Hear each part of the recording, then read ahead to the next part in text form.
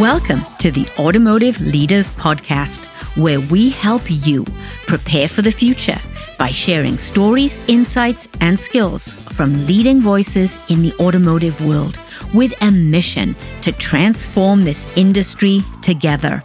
I'm your host, Jan Griffiths, that passionate, rebellious farmer's daughter from Wales with over 35 years of experience in our beloved auto industry and a commitment to empowering fellow leaders to be their best authentic selves. Stay true to yourself. Be you and lead with Gravitas, the hallmark of authentic leadership. Let's dive in.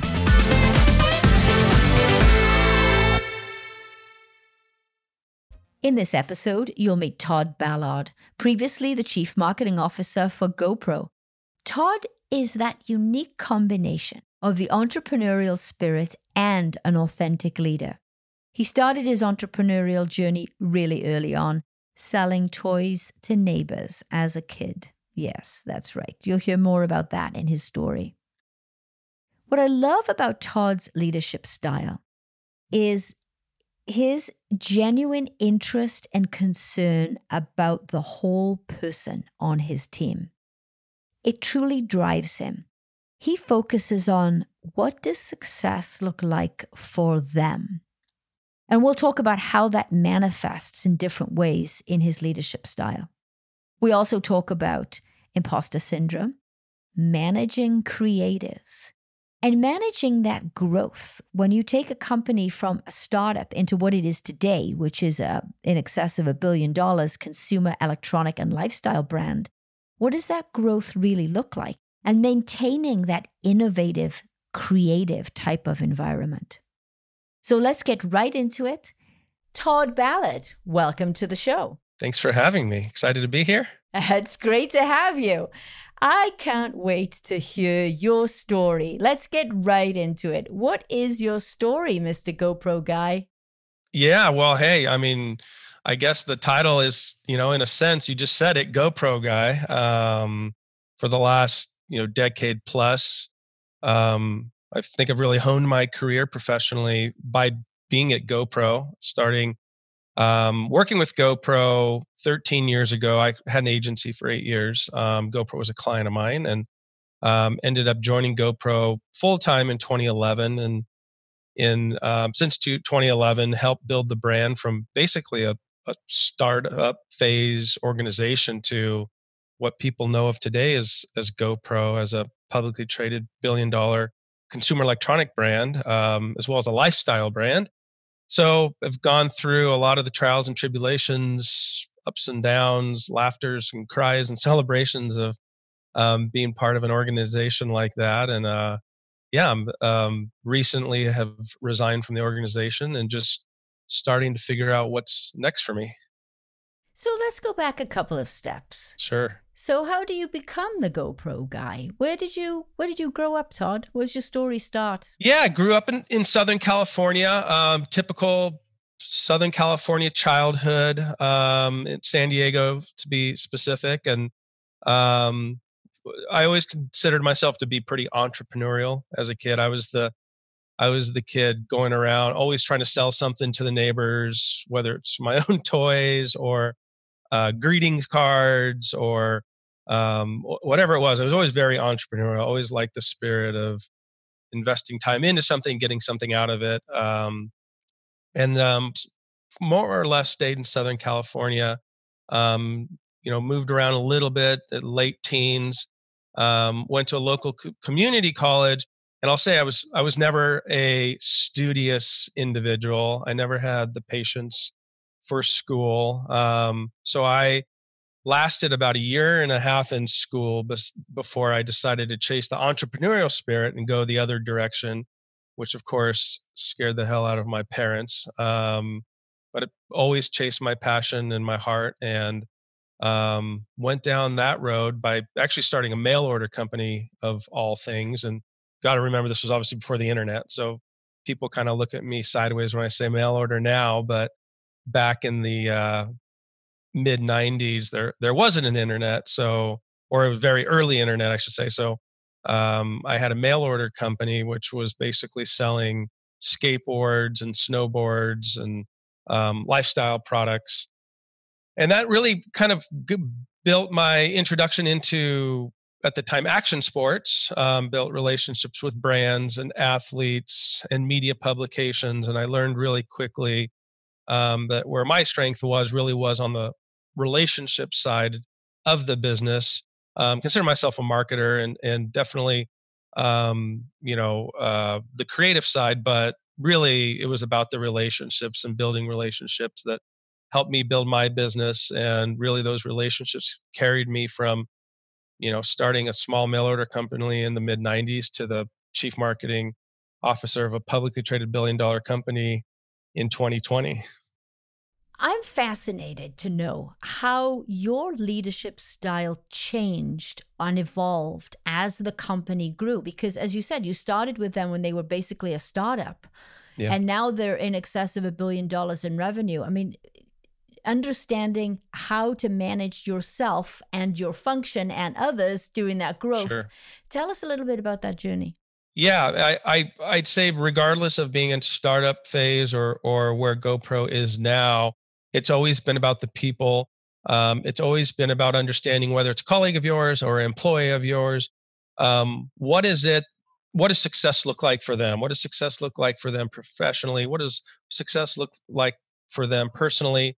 And how do you work with them to help them achieve that success? And I think once you build that relationship, understand their dependencies, help understand what they're being held accountable for, it really breaks down silos and opens up an opportunity it helps you build a long, productive relationship.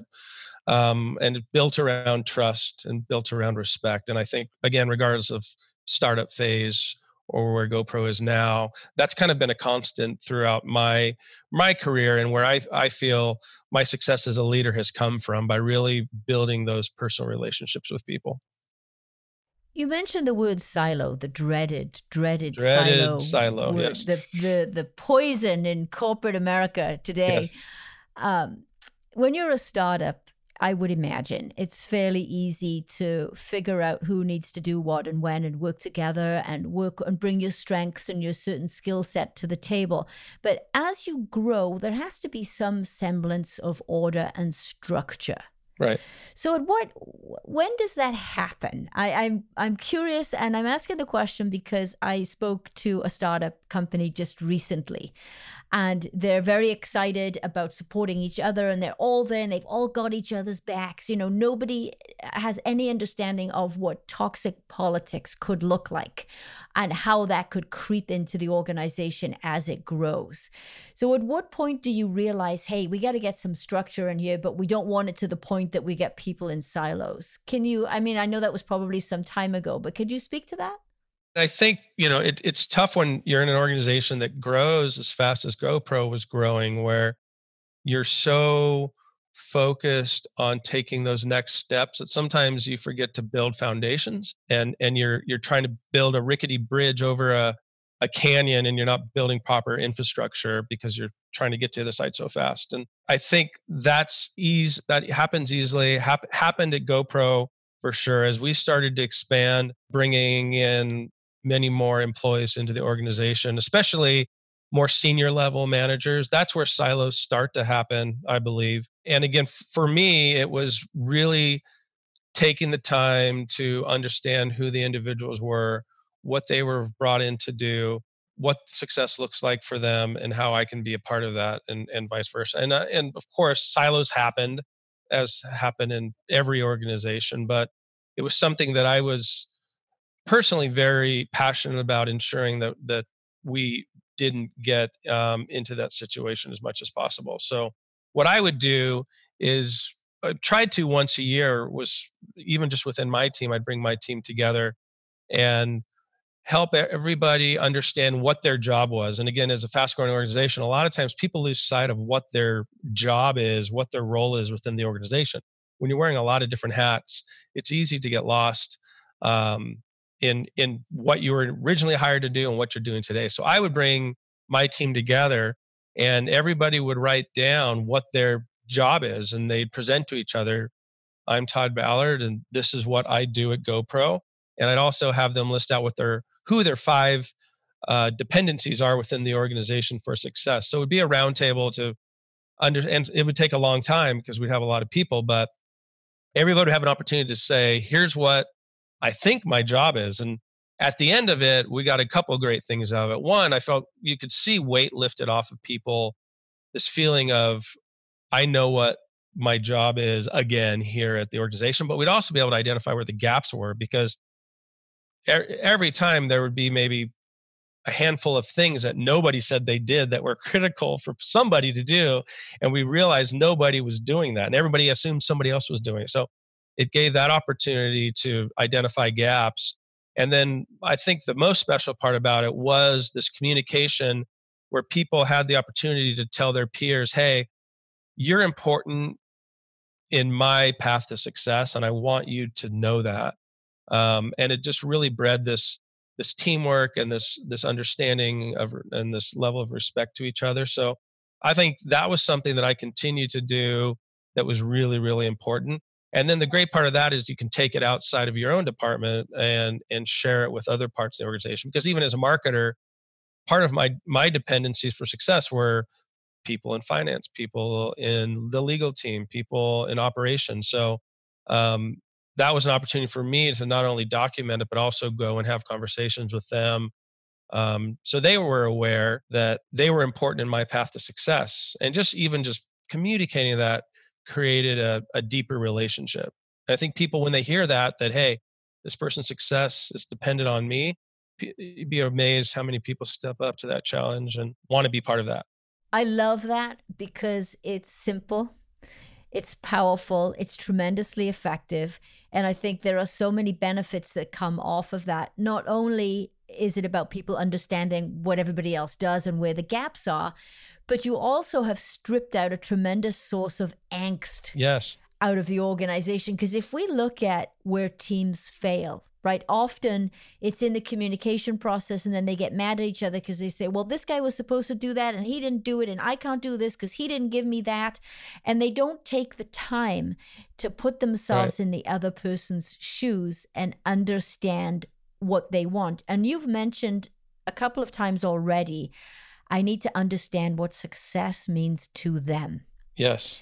So putting yourself in the other person's shoes to understand what's important to them, what drives them, what success is to them, what they need to be successful. I think that that's an area of leadership that really doesn't get as much attention as it deserves. Maybe it's because we all think that it's just, well, everybody's got an org structure and we've got the metrics and we've got the job description, and you just come in and you do your job and everything will be fine. And it's not about the structure and the metrics. It's about the unsaid things. It's about the behaviors of the team that really accelerate team performance. So I love that. How did you come upon that? Was that something that you just developed yourself and you had some success with it? Or yeah, that one specifically was really just something that came out of understanding or not understanding, I guess, maybe even a little, where my team struggles were for a while as we were growing so quickly and so many new people were coming into the organization that I had to find some way to bring people together. And it was very rudimentary of hey, write this down. We're all going to sit in the boardroom and we're going to go person by person and have this conversation. So it was, that really just came out of a need, and trying to find a solution for it. Another thing that we would do, and we did a couple times, was this statement of purpose development, which was actually a friend, which I ended up hiring into GoPro, had this process for developing what we call the Tombstone test, which sounds grim, but it was the idea of everybody standing around your grave. What is it you want to be remembered for personally and professionally? And how do you develop? First part of that is understanding what your statement of purpose is. What do you want to be remembered for? Who do you want to be as a person?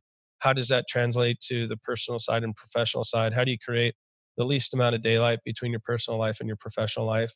And then how do you hold yourselves and allow other people to hold you accountable to being that type of a person?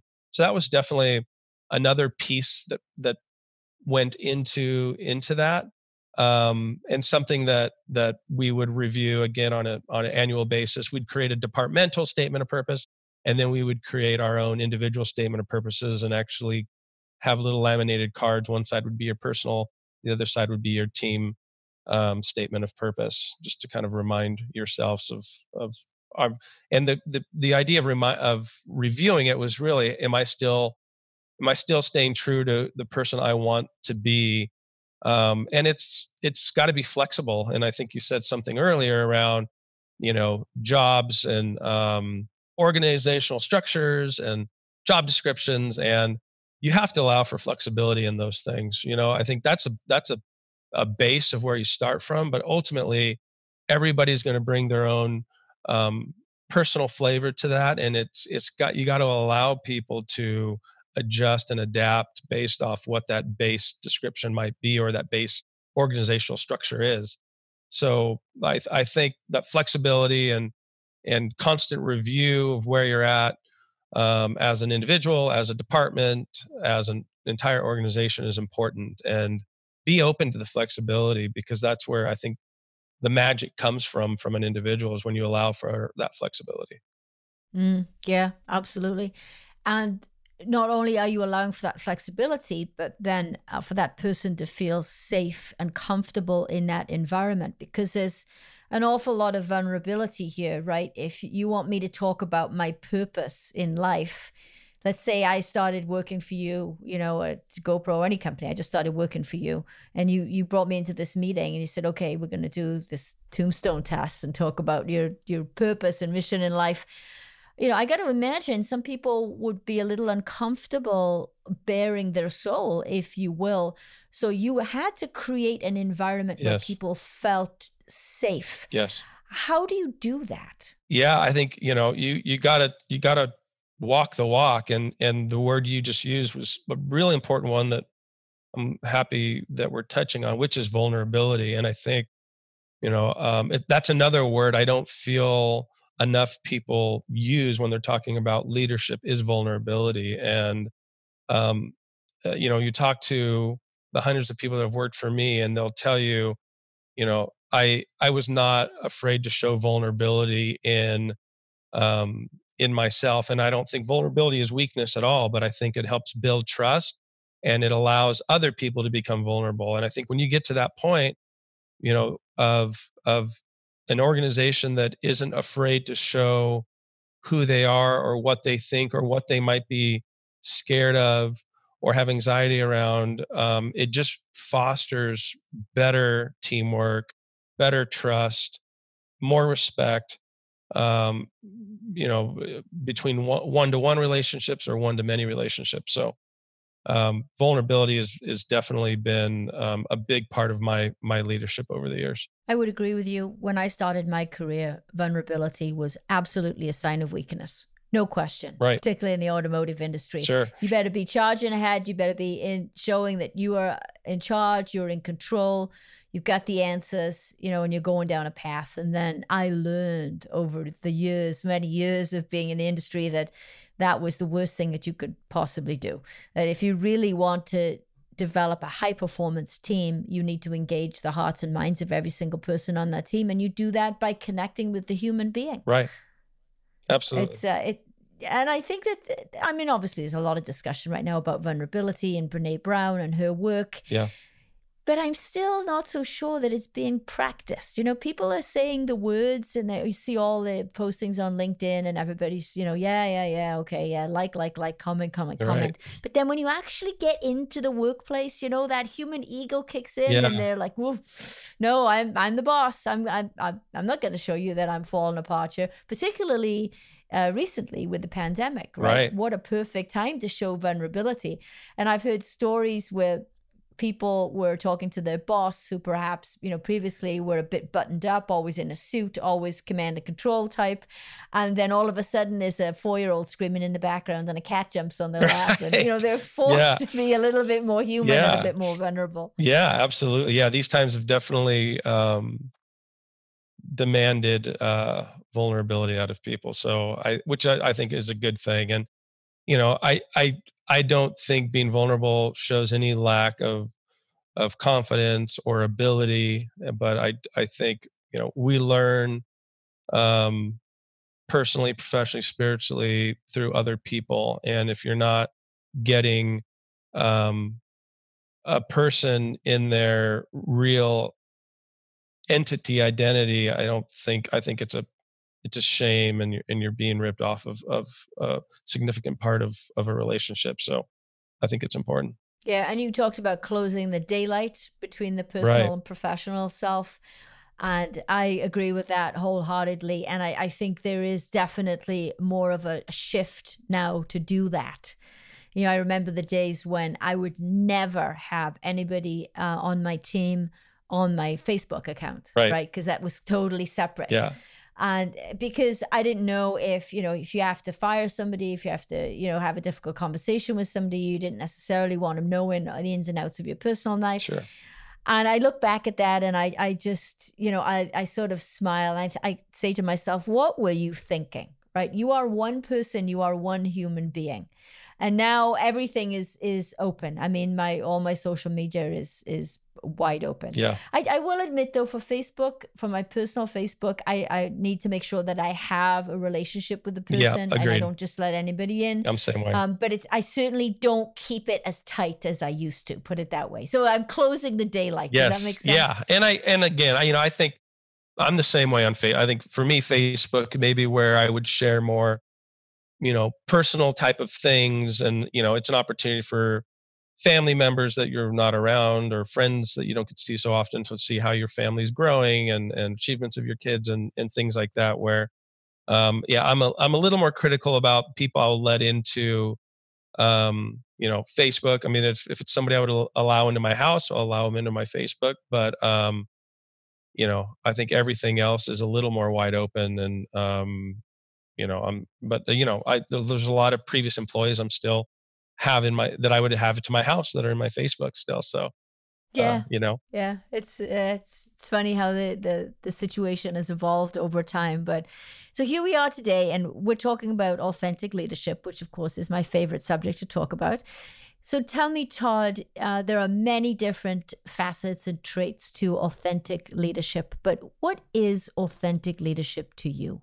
I think authentic leadership to me is saying what you mean, acting, talking the talk, walking the walk, being real, being vulnerable, being respectful, helping people better understand themselves, not only professionally, but also personally, and helping them, as we've been saying, I don't want to sound like a broken record, but helping people find that magical spot between their personal life and their professional life, and being comfortable in knowing what their role is is an organization, what the steps are to succeed, for what they're being held accountable for, and how to grow.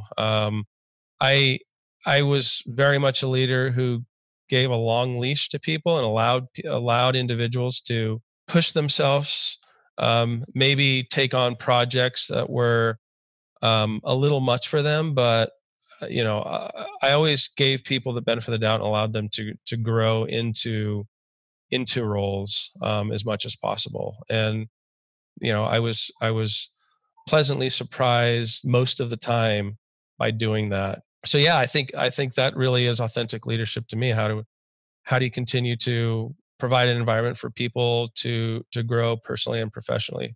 For that environment to succeed, again, I want to go back to this issue of safety, right? People have to feel safe Right. in that environment. And GoPro is a company that I would associate very much with innovation. Right. And innovation, you can't have innovation if you have fear of failure, because by definition, right, you try and try and try again, and you fail, and you keep going and you keep going. What are some of the things that you do from a culture perspective to create that safe environment? How do you make people feel safe? I think people feel safe through trust, through respect, through collaboration, bringing teams together. And like you said, not everything's going to work, but by working through problems together, seeing how, other people are trying to innovate, potentially failing, trying again, seeing that success, sharing in the ups, sharing in the downs, and that brings in the word vulnerability again. I think that really builds that safe zone for people because they're seeing you do it, they're seeing their peers experience it, and you're being open about it throughout the entire process. So I think it comes down to trust and respect. And if you trust somebody and you feel they respect you, it'd be very hard not to feel safe. But that would mean that every leader on the team was behaving the same way, True. right? Yeah. For it to really impact the culture. Right. What do you do if either a peer or somebody that you've hired, you've had to bring in Mm-hmm. people from the outside, is not behaving in this way that creates a safe environment to support trust, to show vulnerability? You bring in an employee and they turn out to be toxic. What do you do? And let's say their performance is spectacular, but they do not understand collaborative teamwork. People don't like working with them, but yet they're making the numbers. How do you handle that toxic employee? Because we've all had to deal with that guy or gal somewhere along the line. And I think it's different if it's an individual contributor or if it's somebody who's managing people. And I think we're talking more about maybe a manager of people. And I would say they are failing as a leader if that's the case. In those instances, it's a reflection of me. I spent a lot of time working with that person to see if I can help change them and help transform them, I guess is a better way of saying it. And ultimately, if they're toxic, they shouldn't be part of the organization and we have to manage them out. I mean, it's, to me, pretty black and white. Of course, again, giving them benefit of the doubt and working with them. And I think anytime you have to let somebody go, or for me, I would take it very personal. And it's, again, a reflection of my leadership as well, but it's the nature of the beast and it happens.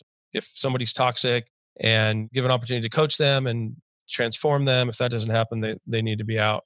And I think that builds more trust and I think more feeling of safe if the rest of the organization sees how you're treating those toxic people within the organization. If they say, wow, this person is not what our CMO is all about, and they're dealing with it, that says a lot and goes far within the organization as well. Yeah, I agree with you wholeheartedly. And I think that people are looking to you as a leader to see how you're going to respond to somebody who's not exhibiting the behaviors that you want, because you're trying to walk the talk and you've got this person who isn't doing that. Yes, of course, you need to coach them first to give them the opportunity, right, to make sure they understand. But then you have to take the action. And I've seen many leaders over my career not take that action because they continue to maintain, but they get the numbers, but look at the performance. But you can't do that because it is a poison in the organization. And if you don't take care of it, people are not going to feel safe. Totally agree. And I think another angle on that is what happens if your superior within an organization doesn't act like that, and how do you handle that? And that's a little tougher when you have maybe somebody who you report to that doesn't maybe show those ways of operating. So that's something you got to be a little bit more delicate with. Let's talk about energy. It's one of my favorite subjects to talk about. I love high energy, but I'm also a human being. I know that. And there are days when my energy is just off the charts. But there are low days too. And you have to manage that as a leader, to manage yourself. And you have to manage that within a team and maybe even within a company. So how do you manage energy?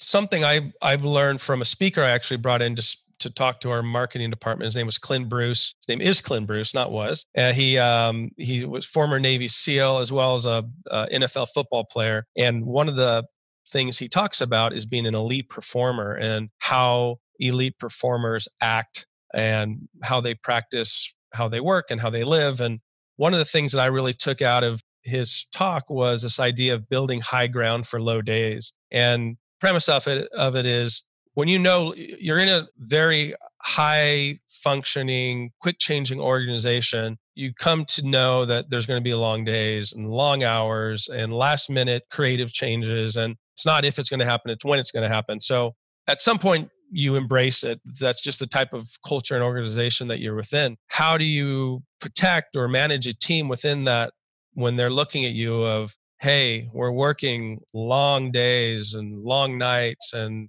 how you're not maybe protecting us from other parts of the organization that are asking for some of these things. This idea of building high ground, which basically means how allowing your team to take time off, spend time with family, attend their children's recitals and games and things like that, and really ensuring that they're doing those things when the time allows, because we know that those low points are going to come where they're going to have to work long hours. And really, we're not going to change the culture of the organization, but what we can do is change the culture of our teams by ensuring that they're balancing their personal life and their professional life. And by allowing them to have that high ground that they can go to, it makes those low moments a little bit more palatable. Yeah, I love that. And I've never worked for a high-tech company, but I would imagine when you've got a lot of creative people and you've got a product, you get innovation and all these things happening so quickly. Right. And the game changes, the products change so fast that you have to have that flexibility, right? You can't say to people, this is a 9 to 5 job, and this is, you got to be in the office these days. I completely understand that, and I think it's very smart of you to recognize that and adjust and respond and be flexible, right? Yeah. And flex along with that. As a leader, I think it's important to recognize how your team is doing personally. And if they aren't, obviously a lot of employees want to please their boss and perform and show their output. And it's important to identify when maybe somebody's burned the candle at both ends. And as a leader, you need to say, hey, are you spending time at home? Like, leave early, don't come in today, whatever it is. I don't want to hear from you for 2 days. You got to force it sometimes on people a little bit, and let them know it's okay. Because again, those times are going to come where you will expect them to stay late or show up early and work over the weekend. So giving them that opportunity to take some time off when those demands aren't there definitely helps. Yeah. So we brought up this topic of creatives. Yes. And you're a CMO. That's a subject and a function that you're very, very much familiar with. It's all new to me. This idea of marketing. It's the first time I've ever really touched it in my life is the last 2 years since I launched the business. And I've learned that managing creatives is vastly different than the automotive industry, the environment that I came out of. I'm used to budgets and timelines, and either we're on track or we're not on track, and there's a reason and we need to mitigate the risk and bring it back on track.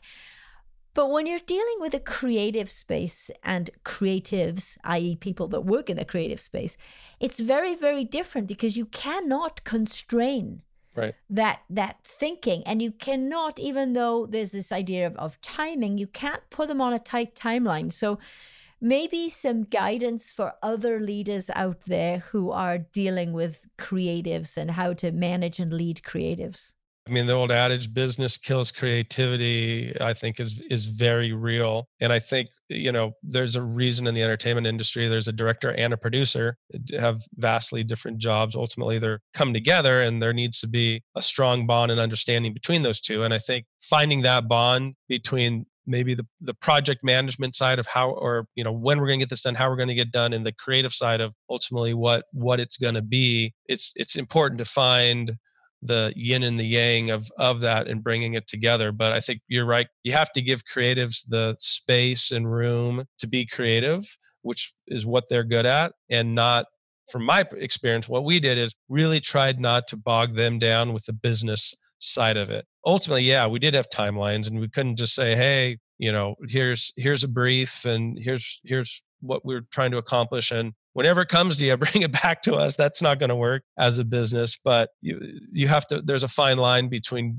giving them that space, but also somewhat keeping them confined in some parameters of what the project needs to be, when it needs to be done, and the message or story it needs to tell. I think by weighting down a creative with the business side of it isn't smart either. You need to have like I said, a producer and a director, or a really strong project manager that's working with the creative in unison with that mutual respect between them to ultimately work on whatever project it is. But I see a lot of shortcuts within organizations where the creative is also responsible for the business side. And I'm not saying it can't be done and there aren't people who can do both, but there are a lot of great creatives out there that should just be creatives and allowed to live in the world that they're best at.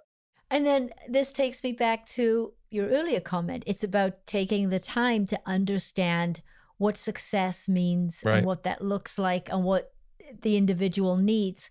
And I think that business has evolved over time. And many years ago, we had this idea that there was sort of a cookie cutter approach to people, right? You had to treat everybody the same. Otherwise, you were considered unfair, or there was some sort of favoritism. Right. I don't know. There was this idea that you treated everybody the same. Right. And now there's a definite shift to recognizing that every single person is an individual, is a human being with different needs, different desires, and a different way that makes them tick. And you have to lead them in a different way, every single person you have on the team.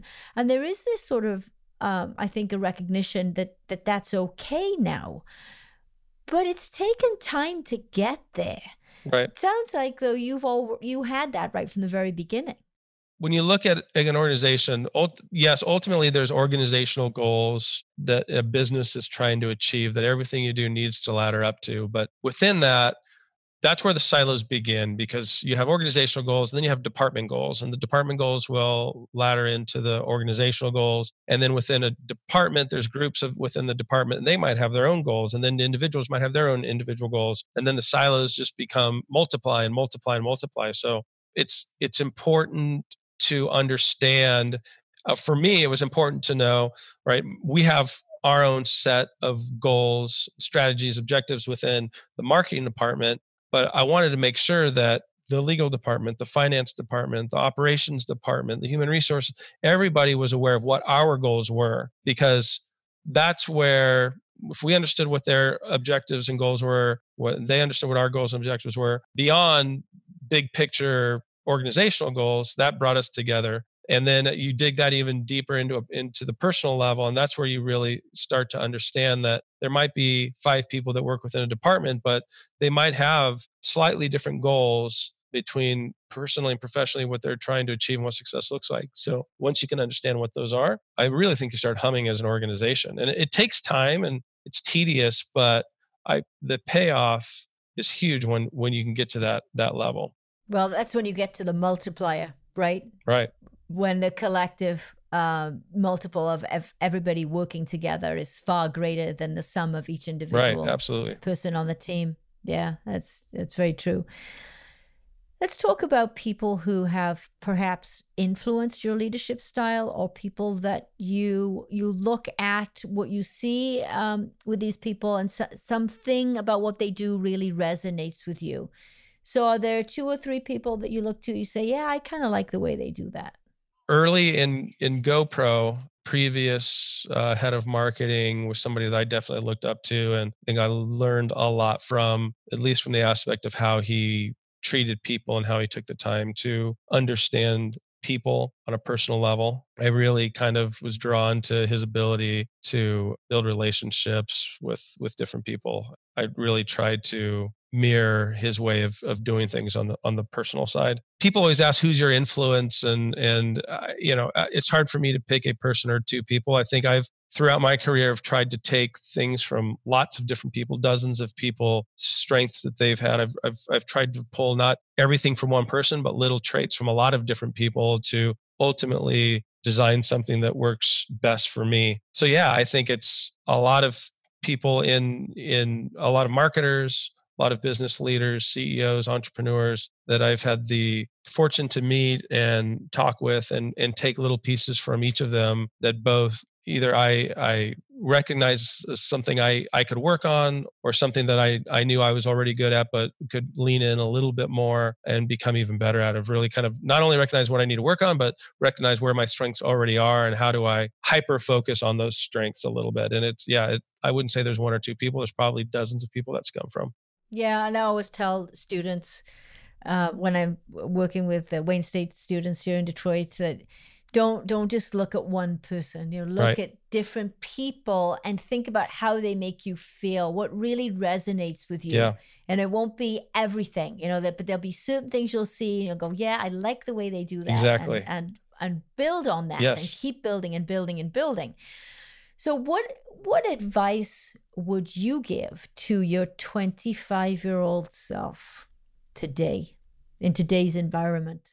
I would tell my 25 years old, I would say, continue, follow your heart, follow your passion, believe in people, invest in people, and everything else will work out. If you do that, I think invest in people, follow your heart, and give people respect. And one thing I try to do now that I've always tried to do, and there's been times that I haven't been great at it, but is try to respond to everybody. When people email me or message me, unless I know it's spam or I can tell it's been templated and they get my name wrong or the company wrong, then I give myself a pass sometimes. But for the most part, if somebody's taken the time to write me a personal message, I think it's important to respond to them. So I really try to take the time to do that.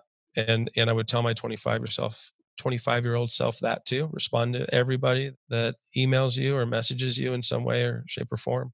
Which it just goes back to investing in people. Yeah. And I think that 25-year-olds typically, not a huge generalization, but don't really understand the power of networking. Right. And I always try to reinforce that. Like you say, it's the relationships, everything is a relationship. And you can't look at a relationship and expect with an expectation, right, that you want something from that relationship. You have to build relationships and know that this idea of reciprocity, it happens. It might not be today, it might not be tomorrow, it might not be a year from now, but when you build relationships, it's an ebb and flow of this idea of reciprocity, which I think, makes for a great life, quite frankly. Yeah, absolutely does.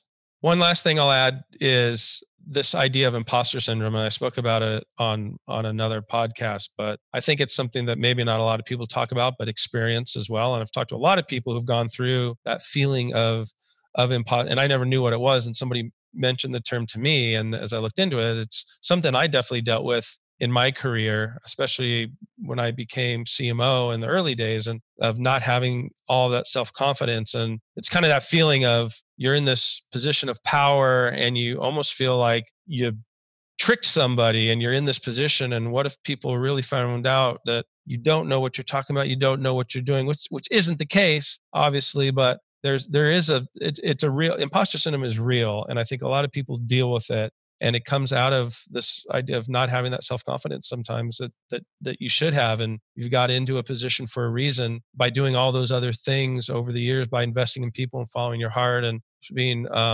skilled in your craft. But still, you get in this position of power sometimes, and that self-doubt can kick in a little bit and really affect you. I think it's important to understand it when it happens, and work through it and know it's okay. And that a lot of successful people have dealt with the imposter syndrome, and it's okay, and work through it and carry on.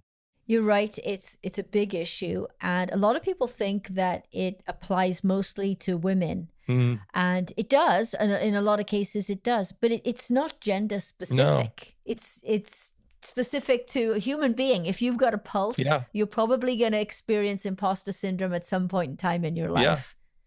Yeah. And you're right. People don't realize it's a thing. It really is a thing. I had a guy that worked for me once who I had given an opportunity to take on more responsibility. And I knew he absolutely was 100% capable of it. But because he didn't have the specific skills needed, mm-hmm, or didn't have that, the specific path that he needed or experience, didn't feel comfortable with it and was starting to feel a little bit of imposter syndrome. And then when he did some research on it and we had a conversation about it, it was this huge realization. It was like, oh my gosh, this really is a thing. Yes, it is. And you have to rewrite the narrative in your head and push through it. Yeah. I think to be able to push past it. No, I think it makes you that much stronger. And just having the self-awareness sometimes to identify it and work through it in itself helps you reassure yourself why you're in the position you're at anyway, because you do have that internal checklist of things that you're constantly holding yourself accountable to. And it's by understanding and doubting yourself a little bit is okay a little bit, right? It's okay to expect more out of yourself, but don't let it control you and don't let it ultimately affect you personally or to a point where it's affecting your performance.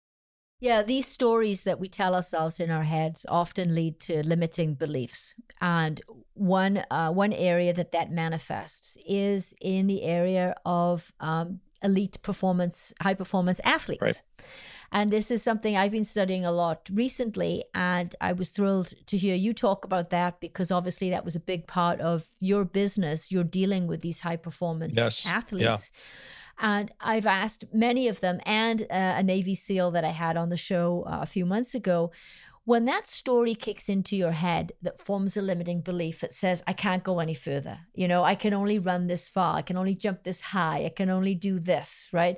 I don't see myself, in a world-class sports team or whatever the situation is. Yeah, I've asked them, what is it? How do you break through that in your head? Because we're all dealing with it at some level. From your experience, what have you learned from these high performance athletes to help really break through those limiting beliefs?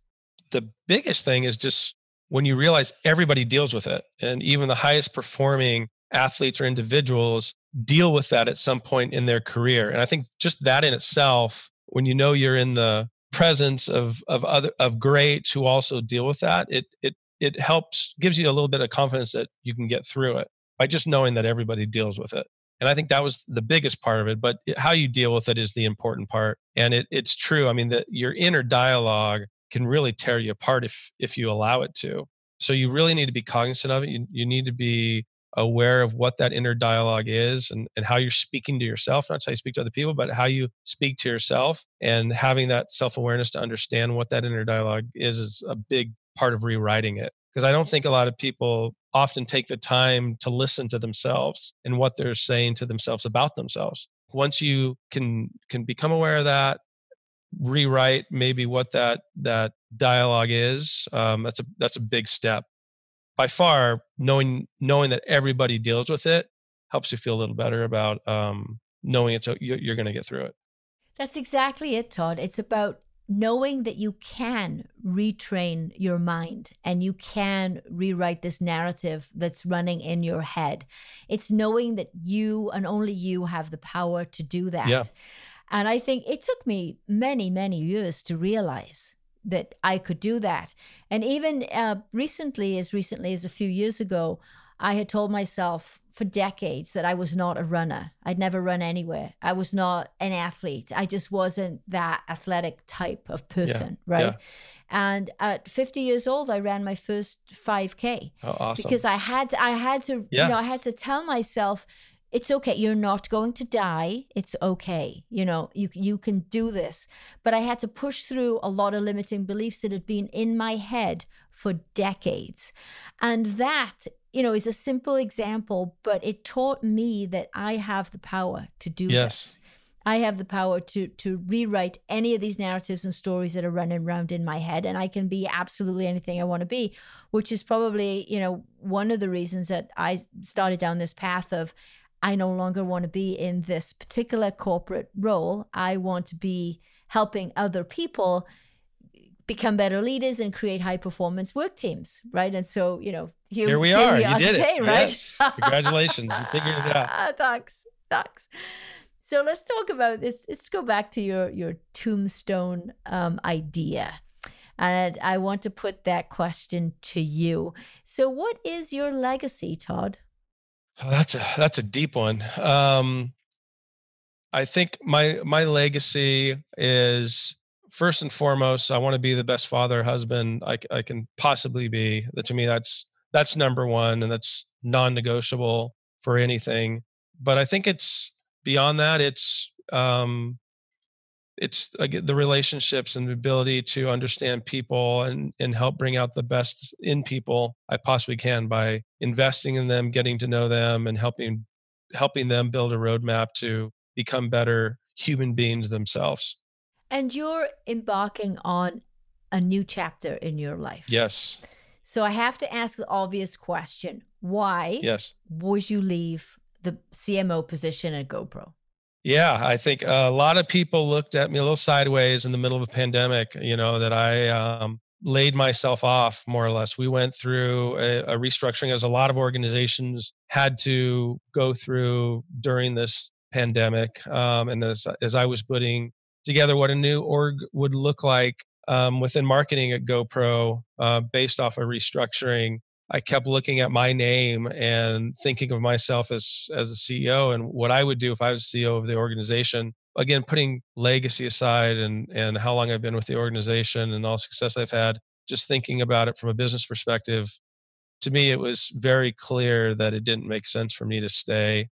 And I think a lot of it was because I felt very strong in the team that I'd built over the last 10 years and their ability to carry the torch moving forward. There's a lot of trust I had in that team. So that along with just after a decade, I'm ready to take everything I've learned and apply it elsewhere. It just felt like the right time for a lot of reasons. Kind of taking a little time off to just recalibrate myself and start thinking about what's next. And had a lot of great conversations. But again, I'm going to continue to follow my heart and be very picky about what that next opportunity is or opportunities are. So if it's consulting advisory opportunities or another full-time role, leading a team elsewhere, I'm kind of open-minded, but going to be very picky about what that thing or things are. So I'm excited.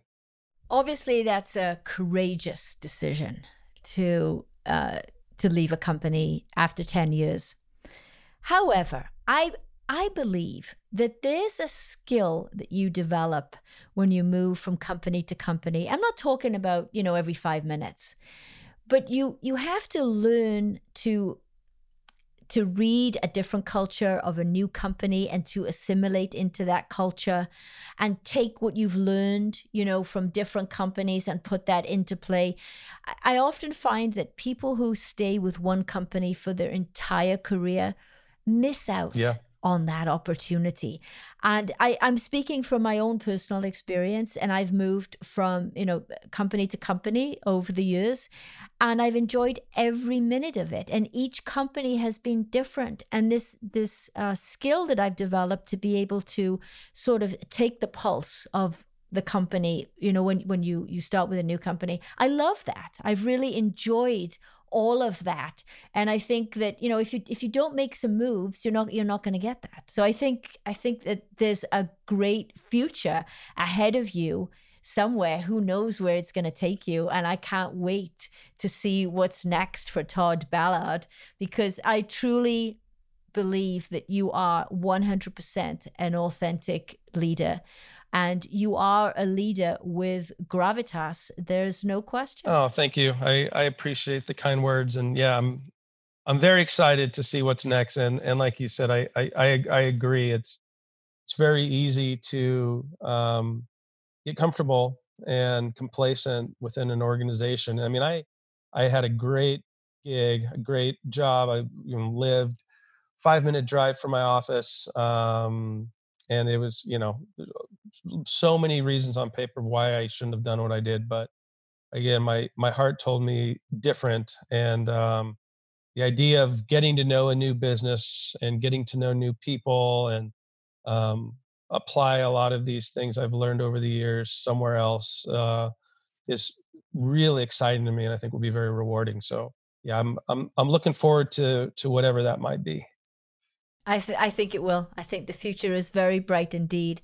And it has been an absolute pleasure having you on the show and sharing your leadership insights with our audience. Thank you, Todd. Thank you. Appreciate it.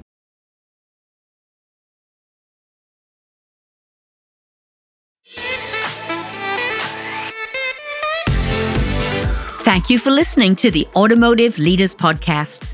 Click the listen link in the show notes to subscribe for free on your platform of choice. And don't forget to download the 21 Traits of Authentic Leadership PDF by clicking on the link below. And remember, stay true to yourself, be you, and lead with gravitas, the hallmark of authentic leadership.